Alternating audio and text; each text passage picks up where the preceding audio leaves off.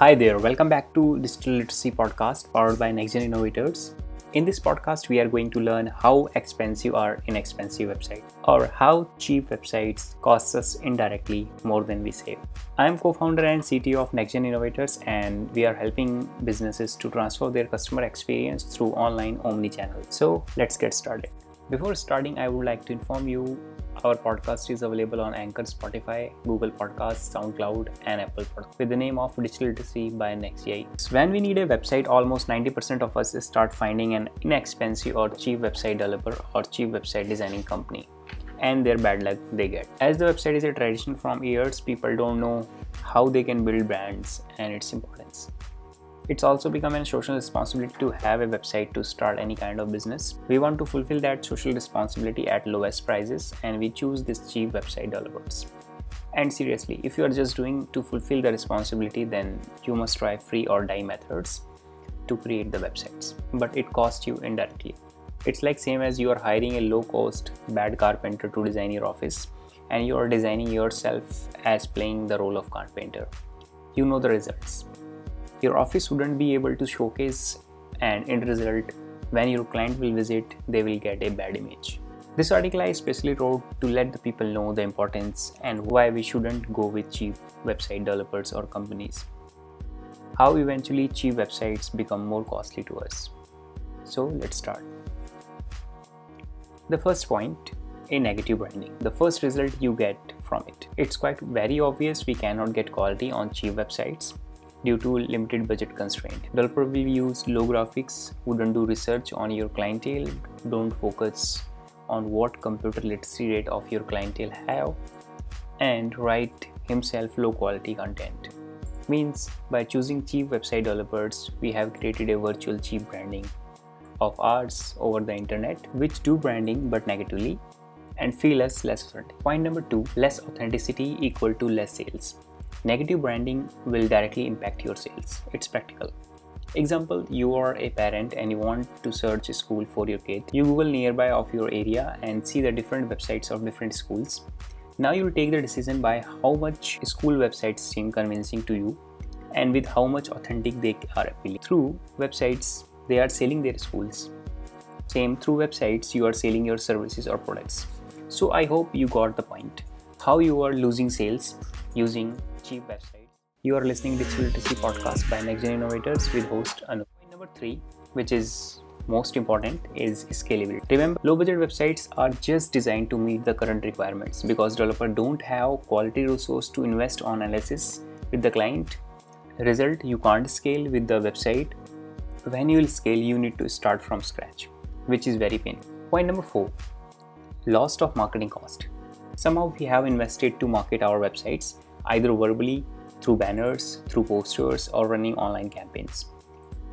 But when such marketing techniques works and our potential clients go to our website, but they don't feel authenticity or quality in our work.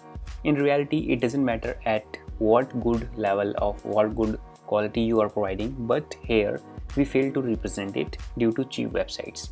Means less conversions equal to loss of marketing cost that you are investing to get your potential clients.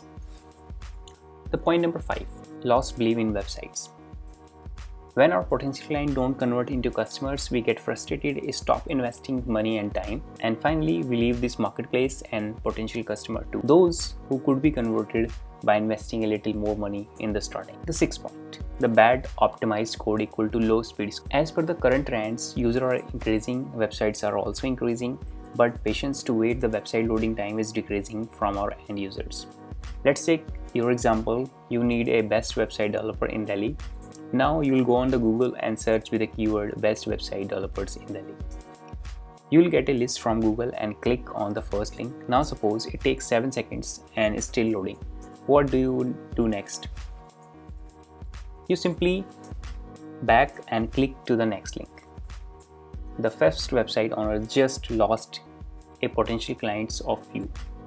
So in the same way, you are also going to lose your potential clients due to bad optimized code, and that bad optimized code was because you have invested low money into the starting. The 7th point is something related to, or you can say impact of the point number 6, bad for SEO. Now with the last example, Google will notice user clicked back button from the first website and want to second option. Google algorithm will punish with the logic of there is some problem in the first link and the second link is good because user is spending more time on that. Google will rank down the first link, means your website, and up the second link of your competitor. So we have just realized that we have lost the potential clients and Google ranking too. So here are a few tips that you can check whether your website is optimized and authentic or not. You are listening to Digital Literacy Podcast by NextGen Innovators with host Anup. Code our website should be optimized. There shouldn't be any extra code. And for this, you can use Google Lightspeed tool or GTmetrix. Images should be optimized, means the image size shouldn't be larger or lesser than required, because lesser size will result in pixelation and larger size will take more time to load. And the last image should be in the right proportion. It shouldn't be stretched either vertically or either horizontally. Database structure. The database structure must be properly indexed, properly configured, or properly designed. This is something that you can't test.